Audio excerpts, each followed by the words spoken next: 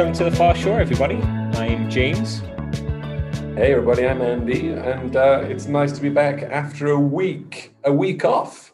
An unexpected week off. Yeah, so, I can't even remember why now. I can't remember why either. But until Apple Podcasts start paying us the big bucks, That's right. I think every so often our work and our lives get in the way of our podcasting extravagance. So yeah, that's right. So sorry if you were waiting by your phone religiously on whatever day it is that we eventually put up our podcast. Sorry. Sometimes between Friday and Monday. That's kind of how we work right now. So anyway, good to be back. You doing all right? It is good to be back. It is. And you know what? We're kicking things off with a bang. If this is, if you missed a week, we're really getting stuck into some meaty stuff this week. Yeah. Indeed. So we're tackling the issue of church culture. And and I had a good discussion with a friend of mine called Dave Montoya. And he is the leader of a church called North State Church in Chico, California. He's a church planter. And it's funny, Andy, this is kind of the best way to describe it is if you put a listening bug in my house and there was two friends just kind of sitting there having a chat about church culture, that's probably more what this is than a straight interview. Right. Yeah. It's a conversation. A conversation. Yeah. And I've known Dave, I think as we say at the beginning of the interview, we've known him for a long time. And there was many Sunday evenings, he would sit on my couch and we would sit there and commiserate with each other with the state of the American church and ideas to help change things or move things forwards. So, right. and like all my friends, Andy, you're all optimists. So I seem to attract optimists as friends, being the cynical pessimist that I am. Opposites attract and all that. Opposites attract. Yeah, that's right. So, but it's funny. I think before this interview gets underway, there's a couple. I guess one big statement I want to make, and that is, we are, and we talk about this. We do make some kind of blanket statements about some of the issues in the American church, and listening back to it afterwards. There's nothing that I would disagree with, but I would say that, not every church has every one of these issues. Right, exactly. I think there are some good kind of key issues that flow through many churches. And I think as well, it's not just the American, we're talking about the American church, but I don't think it's just the American church that struggles with many of these issues. Yeah. I listened to the bit we're going to play today while I was going around my local supermarket the other day, and it was great. I was laughing out loud in some places, and it was true. Obviously I'm not in America, and you guys were talking a lot about the American church, but a lot of what you said, I could see even in the Brazilian church, and also back in the UK as well. But like you say, obviously you guys are talking very generally. And so not every church is like this, but I would encourage people to listen with an open mind and see whether you recognize any of these things that you guys talk about, whether you recognize any of them in your own church as well. Yeah, sounds good. And just so you know, this is going to be a two-parter. Me and Andy figured, two-parter. Me and Andy figured that there's quite a lot of content in this. So this first parter, part one of this duology, we're mostly talking about the kind of negative side of things. We're talking about the issues. Part two is coming next week. I've got to come up with some fancy names for this, but part two next week, we'll start talking about kind of what do we do? If we feel this way, if we're feeling down and depressed about the church, what can we do? So more of a hopeful episode next week. So you will find that kind of it ends at a cliffhanger, and you'll have to tune in next week to see how it all ends. All right. Looking forward to it. Okay, let's get into it.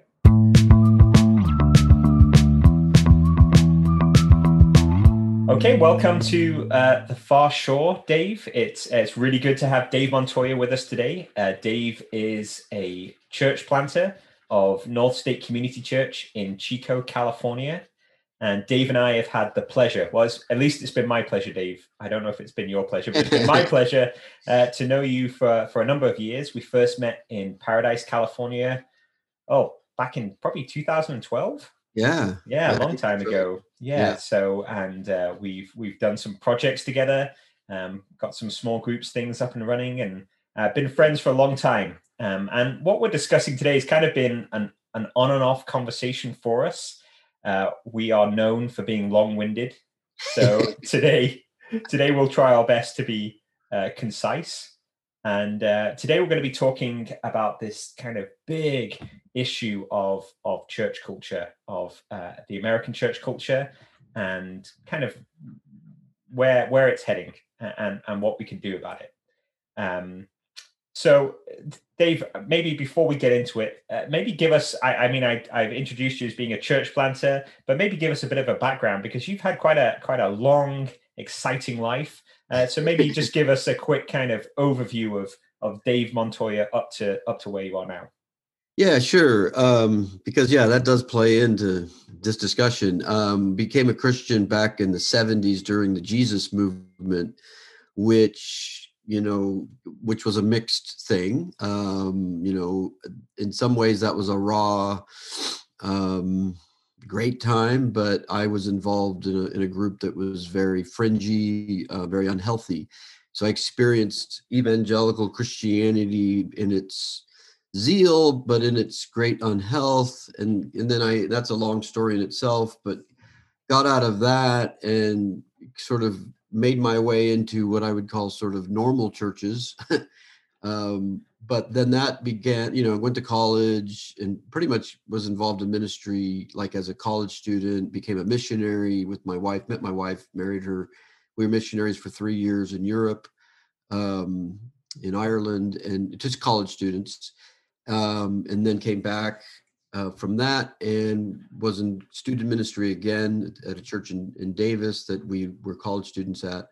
Became a college pastor, did that for 10 years, and then came up to the Chico area, Paradise, and was an adult ministries pastor. So did that for another 15 years. So my point being that for those 30 years was part of what I would call the sort of evangelical subculture. It wasn't whacked out like that group I was in, which made me think it was good and fine and healthy and normal, but really along the way have struggled, with the evangelical church. And that finally came to a head when I went out to Omaha to a church out there just recently, to a really large church, and finally came. You and I had conversations while I was still in Paradise, Chico area, struggling with the American church at a certain level, and which led to my leaving. Not talking with you. You didn't drive me out, James. But went to this other church, and that really just brought clarity, because it was like if this church was doing everything that every evangelical church I was in always aspired to do, and I saw it in all its glory, and finally went, no, this isn't it. I mean, good people, well-intentioned, but just kind of really summed up all the stuff that I'd had a problem with, which led to, long story, but short, led to just actually doing it, pairing up with another couple and doing a kind of a church plant here back in the Chico area.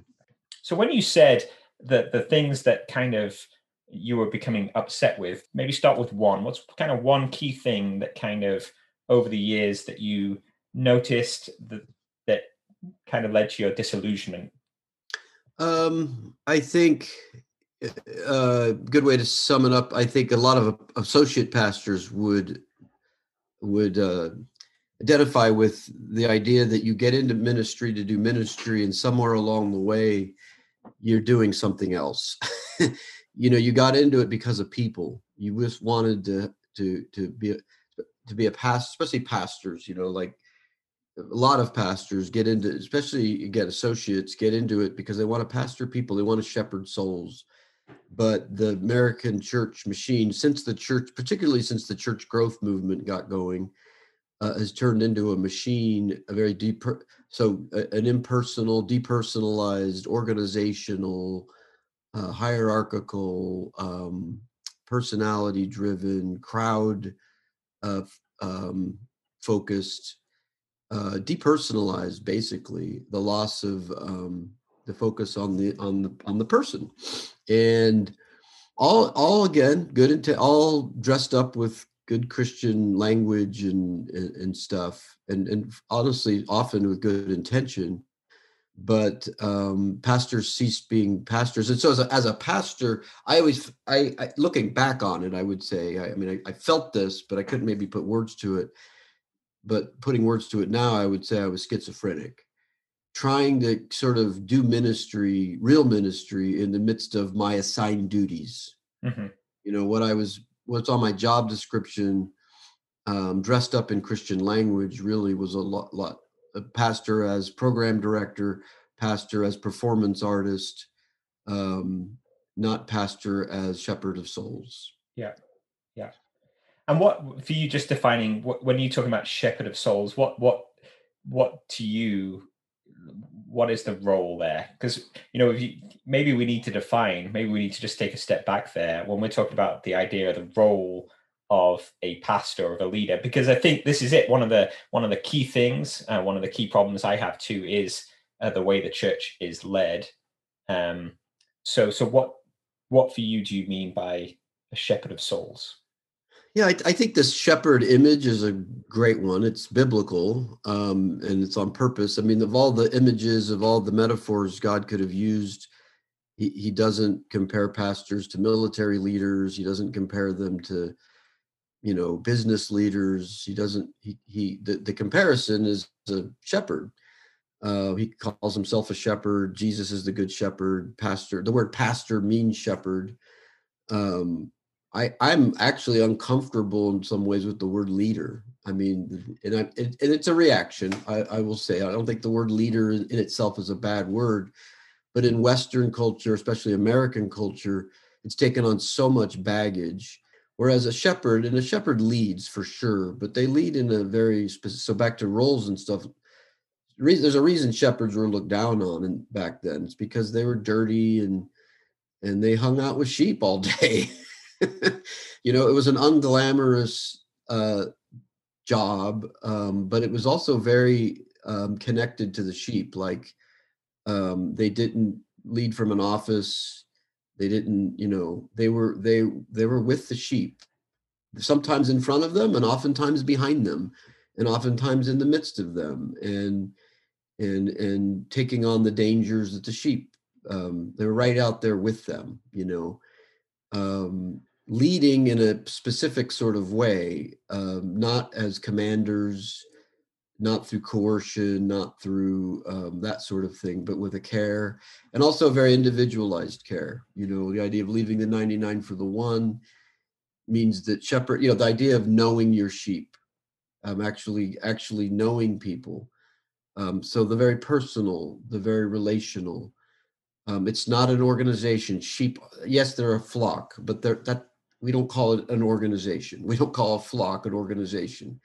It's a group. It's a bunch, but they're not viewed as just a flock. In fact, that's an interesting distinction people have made between a flock and a herd.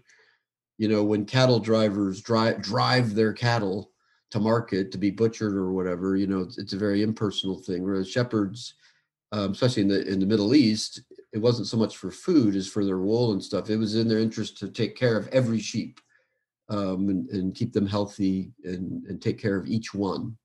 Yeah. Not the crowd. Oh, you lost a few. Who cares? Who cares? Yeah. And it's funny using those analogies. I think people that are involved with the church here will kind of recognize that kind of mentality happening. We're very much about venerating our pastors or our leaders here too.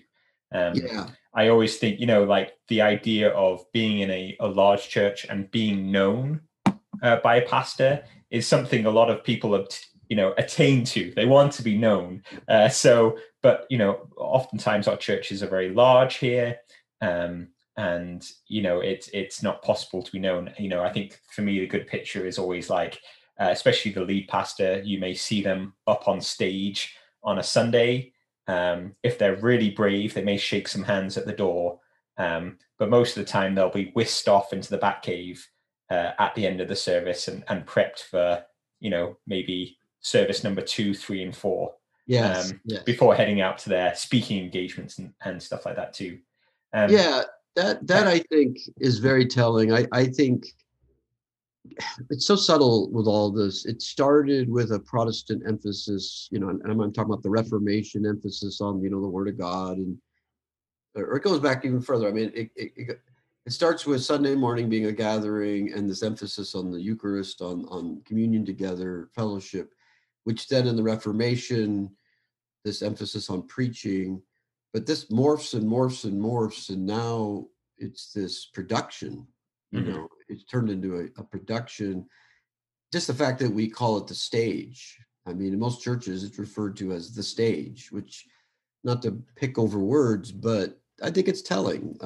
It's this big production, and the pastor is the celebrity. He's the guy to, bring in the crowds, and you better be good at it. Yeah.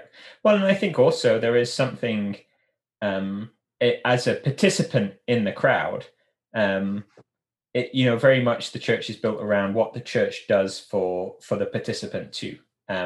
So if I get to go to a show on a Sunday morning, I get to hear a great talk. I get to experience good music. My kids are taken care of by exciting young people in a kids and youth program. I get served coffee and donuts. I get to get a lot, and the only thing that's probably expected from me is that I tithe, that I give money to the church. That's probably the only expectation that's put on me. So I think for me, it is so divorced from the idea that I see in the New Testament that we're called to make disciples. That model of doing church for me doesn't make disciples, because again, like you were saying with the shepherd is amongst the sheep.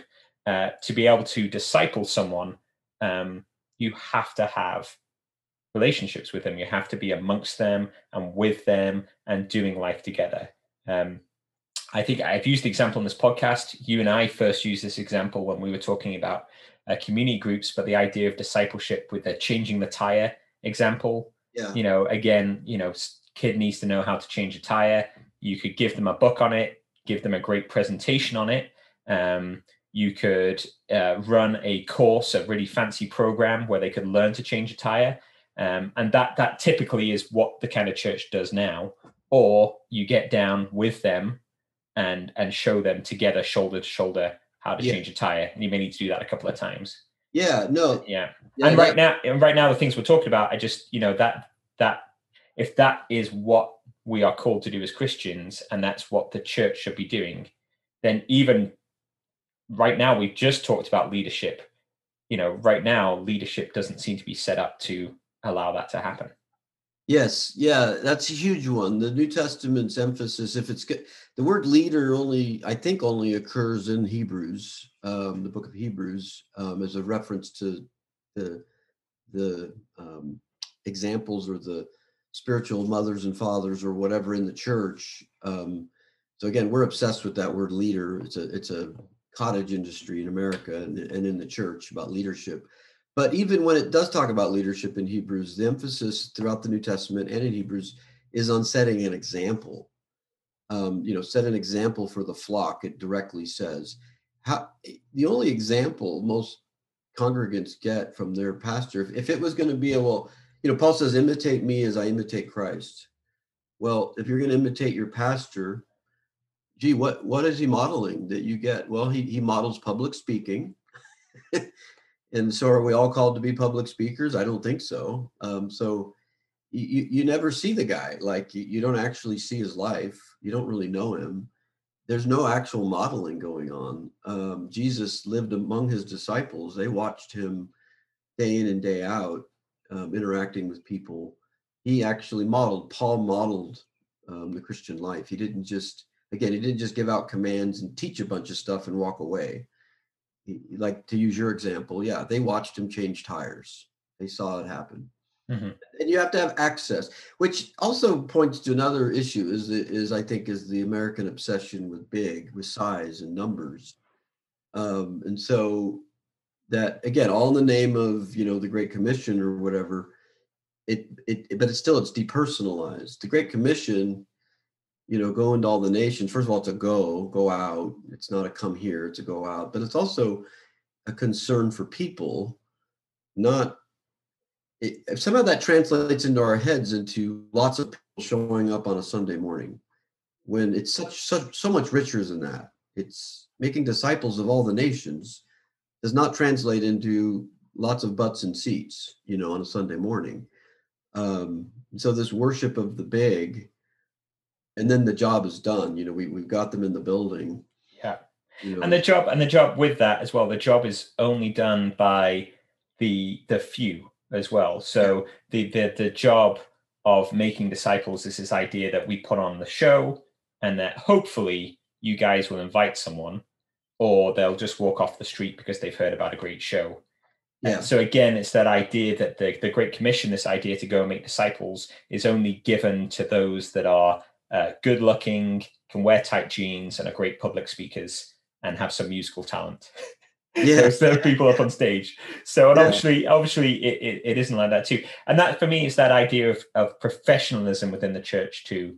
Yeah. It's this idea that, we have this one guy and he's a great speaker, so no one else can ever speak. We have this one guy that's a great musician and he will do music and no one else will do music. And there's this idea of professionalism, so that there's this like glass ceiling within the church. So if you attend a church, you'll never grow to be someone that teaches the Bible, because there isn't that role's role's already taken, and there isn't space for two people at the top. There's only space for one person at the top. So unless you're, so if you're a young Christian and you're growing and you feel like you've been given gifts to lead or teach, then eventually what's going to happen is you're either going to be locked into running a program and having your own little field somewhere in the church to play in, or you end up going to leave the church and go somewhere else where you feel like you can have a bigger field. So there's this like ceiling to discipleship. I think the great example I think of is, he talked about the shepherd and sheep analogy. I think about the family analogy. So the church being a family, and we have those, mature in Christ, who are kind of the parents, those that are new, growing as kids, and this idea that as you disciple people, they grow in their maturity. And so there's this idea in the church that there's these, the dysfunctional picture is we have these parents as pastors, and then we have all the adult children living in the basement still. And we don't want them to move out because they're paying rent. But we have these, these adult children that, and if you go and talk to those adult children, they'll talk about, I've received such great teaching over the years. The programs are good. I love our pastors. They're amazing. But they themselves are not putting into practice what it means to be a follower of Jesus, to be a disciple maker. They don't see their own responsibility happening. Yeah. I'm going to read something here.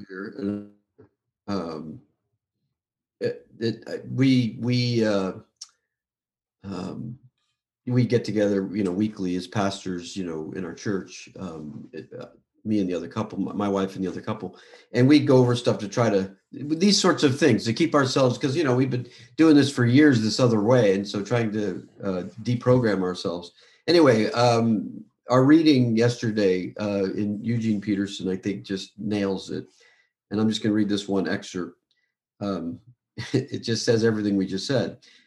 He goes, I said that I don't often use devil language, but it seems appropriate in a setting like this, that a key strategy of the devil in the present generation is to destroy congregations. One obvious element in his strategy seems to be to glamorize big, tempt every pastor and congregation to admire and covet and build bigger barns. As king number is worshipped, baptismal names erode into statistics. The very place given to us by the Spirit, where our stories can be known and prayed and develop into a community story, a kingdom story, becomes the place where stories are destroyed by programs and particular people, in particular people, especially the marginal, are pushed deeper and deeper into anonymity. Conversations get drowned out by motivational propaganda. Relationships become depersonalized into programmatic involvement with a vision or a cause. All the time this is happening, the vocabulary and the rhetoric are entirely Christian, biblical, evangelical. The devil is careful not to tamper with what is said or written. That might set off alarm among the heresy hunters. But by destroying the congregation as congregation, the congregations who fail to be big languish in self-pity or fester in envy, no longer able to see what the Spirit is doing right there and then. And the congregations who succeed in becoming big, in the excitement of being part of a winning team or organization, develop a huge case of amnesia regarding trivial, peripheral concerns like the cross of Jesus, the sacrificial life, the mystery of the resurrection, and the least of these. The Bible is no longer read as a text for living prayerfully and obediently, the full spectrum of the human condition and the staggering wonders of the revelation of God, but is advertised as the world's bestseller collection of bumper sticker slogans, happy face promises, and 7-step moralisms that can give you everything that is worth knowing in the Bible without having to bother reading it. So what you're saying, Dave, is I should have interviewed Eugene Peterson. Yes. Yes. That's great. It's a really good kind of summary too. And I think it would be good for us to kind of move on, because I think this area of the dysfunction of the American church, is a bottomless pit, basically. I think there's so many things that we could talk about. There's so many things we just haven't touched on in the brief time we've been talking about. I know that there is a lot of people like me that are feeling so disillusioned with church, and there's lots of people listening that have been hurt by church. They've been hurt by poor leadership. They've been hurt by the culture of the church that teaches love but doesn't practice it. Yeah. I think there was these 6 signs of a toxic church that I read, and I think this is 6 things that I would agree with on top of what we talked about. So one was that the politicians win. Everything is about politics, even within the church. So any decision that's made in the church is driven by politics. Like church politics, politics and national politics. Okay, both these days, yeah. Both days, yeah. What is said publicly is different from what is said privately. Wow. So again, oftentimes what's said from up front or from the stage is not necessarily private practice behind the scenes. And anyone that's been in any type of leadership within a church, we always joke about seeing behind the curtain. It is very disillusioning if you get into a position of leadership and you see behind the curtain. Unfortunately, what's behind the curtain, when you see the Wizard of Oz, it can be very disillusioning because it doesn't match with necessarily what's been said up front. Yes, how the sausage is made, yes. Yeah. So number 3, you deal with conflict by talking about people, not to people. So you talk about people that are the problem, whoever it is.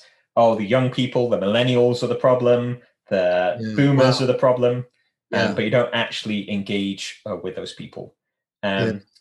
Church fights are normal. So fighting within the church is normal. And those are fights about what type of coffee is served, fights about the music, about the carpet color, about the chairs. The conflict is inward focused and about trivial matters. And then there's an entrenched them and us mentality.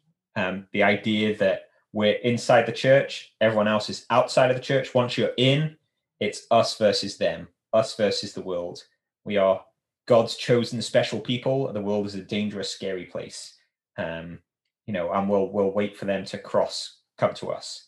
But again, conflict with the world. And we see that again in America right now, very much driven by political, cultural views too. Is that them versus us? There's a war taking place, culture wars. Number 6, no one takes responsibility. The final one, no one takes responsibility. It's someone else's fault. It's not my fault. It's not my problem. So either the blame is attributed to a lead pastor, the blame can be attributed to associate pastors, not enough programs. If you've been to a church meeting, you'll hear people say things like, we just don't have enough events for young people, or, you know, we need to have better music to attract in young families, or whatever it is. It's definitely not, it's not on the individual to bring about changes. So all of this. Where'd you get that list? Where did I get that list? Yeah, it's a good list, man. It's a good list. Oh, good. Google's great for lists. That's a good list. No, it's very good. Oh man, you could do a podcast on each item. You could do. So I think people in my situation right now, we're really struggling to this disillusionment. It's crippling. In terms of what do we do? Like what are kind of the next steps that we take? Like I think for me personally, you know, we've had this year of COVID, and people are just kind of returning back to church now. And I was talking to a friend just yesterday and just saying there isn't much about church that I miss. Like I don't miss it. I miss some friendships, but I don't miss being part of the established church. And on top of that too, with some of the cultural stuff we talked about, sometimes I find it hard from a missional point of view. And I'm thinking about my friends that aren't Christians, when they ask me questions about kind of the evangelical culture, I find it hard to have my name attached to an organization that has really publicly aligned itself with certain political ways of thinking. So a good example, Dave, I mean, I'm happy this is our podcast, so I can be controversial. So, you know, in the last year, we've had things like, we've had the Black Lives Matter movement. We've had the 2020 elections. Both those things have been very polarizing in this country. And oftentimes the way that the church has publicly come out has been very offensive and off-putting to people. You know, people could accuse the church of being a place where you can hold whatever views you want. You can hold views on race. You could be racist. You can hold views on conspiracy theories. And the church is a safe haven because no one at the church is going to speak truth into those situations. Or alternatively, they're going to fully embrace those ideas because it matches the kind of right conservative arena of culture. So it leaves me in a place where I'm like, do I want to be even involved with an organization that represents those values? And I know I'm not the only one that feels that way. So Dave, what is it time to burn the church down? What do we do? What did you do? Yeah, no, I mean, first I got to say, I get the sentiment. Like, I'm with you on just the embarrassment of, and the sadness, the grief, the anger I would feel, particularly in terms of witness, just feeling like, just being set back. I mean, I've always had a heart for all my years, you know, I just want people to know Jesus. I mean, whether they've come to Christ or not, you know, I just want people to move closer to Jesus. And when I found that the biggest obstacle to that has often been God's people, not the world itself. It's God's people that have often gotten in the way, going all the way back to the weird group I belong to. I mean, that damaged so many people. And then I've seen the damage done now over the years through the evangelical church. And so it's very upsetting. And the temptation to, quote, want to burn it down. Here's where I draw the line, though, and get stuck. That, like, if I'm going to be a Christian, like, the question becomes, what is the it? Because we get into what is the church? And the minute we talk about burning it down, well, then we're buying into the definition of the church as these buildings and organizations and all that, when that isn't the church is the people. Now, that doesn't make the problem go away, because it is the people that are the problem. But these are people for whom Christ died. And the minute I now set myself against the church per se, as the new boogeyman. Now I've got my new us versus them. Now I'm right and they're all wrong. And now I'm going to burn them down. And we're back to tribalistic, we just keep dividing, and the gospel is supposed to break through all that. Now that doesn't mean there isn't some place for truth and like we got to deal with these issues. These things need to be called out. But the thing that makes the gospel different, and the reason I'm so sad at the way God's people are carrying themselves, is because they've forgotten that the answer, or what Jesus did is he came in and he ended up dying for his people. Like, if you look at the history of Israel, history of Israel is like the church. I mean, they fail, and at the worst of it, God says in Ezekiel, my name has been blasphemed among the nations because of you. You have made me look terrible. You were supposed to be a light to the nations, and you have completely failed. This is all Old Testament. This is before he comes and into their midst, becomes one of them, and dies for them. And so he never gives up. I mean, he has strong words. I'm not saying we shouldn't have podcasts like this and call these things out, but he, in the end, doesn't burn them down. He dies for them. And so but I think, to get practical about that, I just don't want to do what everybody's doing, which is keep having wars of words and making these blanket, general, crowd condemning. I mean, yes, we can make blanket statements, and I've made them today about the American church and what's wrong with it. Mm-hmm. But what do I do about it? I go connect with individual people, because it's fascinating. My church is filled with everything. I've got everything from Trump haters to Trump lovers. Okay. But when you draw up close to that and everything in between, it gets really complex, but these are real people that need to be met where they are and shepherded, and Jesus died for them, and discipleship with them looks like discipleship with anybody, and nobody's outside God's love. And I can't get worried about fixing all of America. I just have to deal with the few in front of me and not make distinctions. Mm-hmm. And involve myself in their life and help them take those little steps. That doesn't sound real radical and like it's going to change everything, but that's the biggest criticism you could make of Jesus, that he spent most of his time with 12, bungling ragtag, morons. I mean, those guys, they weren't exactly impressive. But that's how he did it. And do we believe that that's how it's done, or do we not?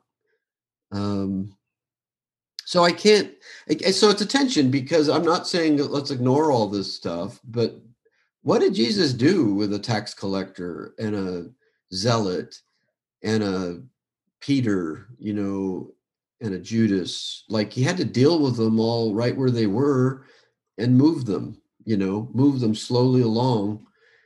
The preaching to the crowds seemed to do very little, but the time spent with those 12 ended up changing the world. Mm-hmm. And so that's what, so answer to the problem of the church is be the church, and pastors go back to being pastors and make it personal, keep it accessible,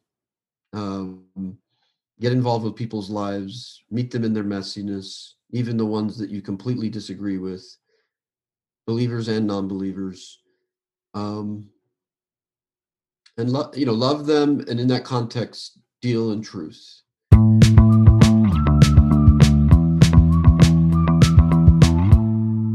Okay, Andy, there we go. Part one's finished. Hey, you know what, James? That was I know that we both like our 80s films and stuff like that. That was very Empire Strikes Back like. You have left us. It's all dark and depressed, and we don't know whether there's any hope coming. Yeah. But you're promising us there's that next week there's hope coming, right? Possibly, yes, possibly. I don't want to promise too much. I'm trying to think of a two-parter. The best two-parter I can think of that's recent memories, the Infinity War. So, where all the heroes turn to dust. Massive spoiler if you haven't seen that film. Sorry, I can't even edit that out. It's too late. I've spoiled it for you. Yeah. So, the heroes of the church have turned to dust. So what now? So, hey, but it was like I said, I think in our little intro, I listened to that in the supermarket, and it was, it could be uncomfortable listening for lots of people, but I think we do need to try and call out some of the elephants in the room about what it is we're doing when we meet together to church. Are we doing shows? Are we doing discipleship? So thanks, James. It's really good. I really enjoyed those 6. Your 6, whatever it is that you stole off Google. The toxic steps that I stole from Google. So and next week I think we'll spend some time. So part 2 next week is a lot shorter because hope is, you talk about hope a lot quicker than it's not as fun. No, so next week we'll spend some more time kind of discussing some of our thoughts and kind of the fallout from it too. There is one thing, Andy, I would say about the interview that Dave used a lot of Christianese, and I didn't have my sound effect board yet to play it on him. So there's certain words he used, like associate pastor. I wondered if people would know associate pastor, what that was. I have no idea what that is either. Exactly. Associate pastor is like a underling. It's like not the top dog. It's like someone running a ministry. And then he said another one was church growth movement, the church growth movement. Again, so just so people know, the church growth movement was this idea that the focus of the church, the organization, should be about growth, about maximizing the number of people coming along to your service. So anyway, so there was a couple of good ones in there. So if anything came up that he said and you're like, I have no idea what he's talking about, feel free to send us an email to the Farshore at reviveinternational.net. We'd love to answer your questions. That sounds good, James. Well, thanks guys for tuning in to part 1. Thanks to Dave, and we're looking forward to next week for part 2, and we'll see you on the Farshore then. Thank you for listening. If you'd like to get in contact with the show, you can email us at thefarshore@reviveinternational.net. To learn more about the work of Revive International, you can find us on Facebook, Instagram, or our website, revive-international.org. Please subscribe to keep track of new episodes. We look forward to you joining us on our next journey, being called to the Farshore.